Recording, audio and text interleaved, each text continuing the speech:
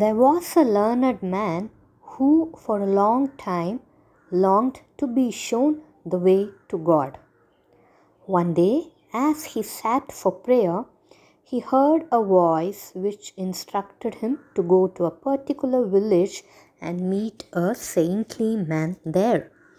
With great excitement, the learned man set out to that village seeking the man of wisdom. But to his surprise, he could only find a poor, humble, and simple man with torn clothes. The learned man said to him, "Good morning to you."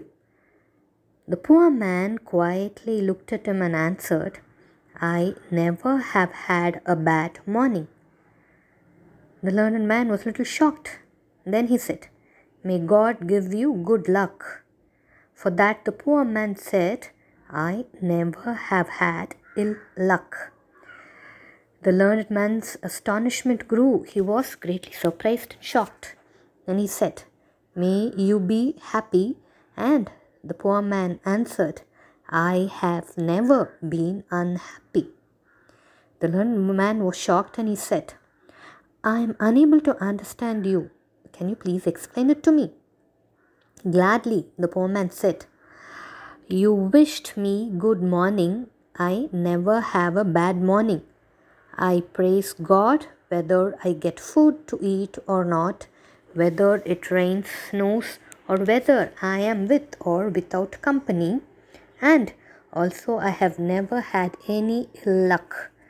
I know that whatever God sends to me is the very best that can ever happen to me, and I cheerfully, happily accept everything: health or sickness, prosperity or adversity, happiness or sorrow, all of it as a gift from God. And moreover, I have never been unhappy, for I have entirely yielded my will to the will of God.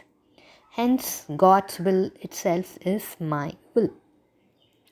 Astonished, the learned man asked, "What if God's will is to send you to the hell?"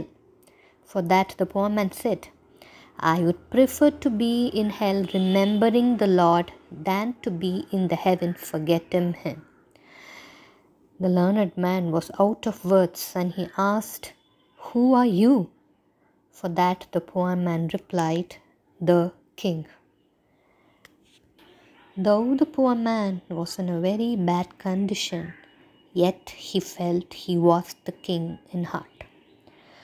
The poor man taught him that in self surrender and in utter humility laid the surest means to reach God. Indeed, he was the richest man on earth because he possessed the greatest wealth, the joy of the heart. Kids, surrender yourself completely to God and you will never have failures and always be happy and blessed.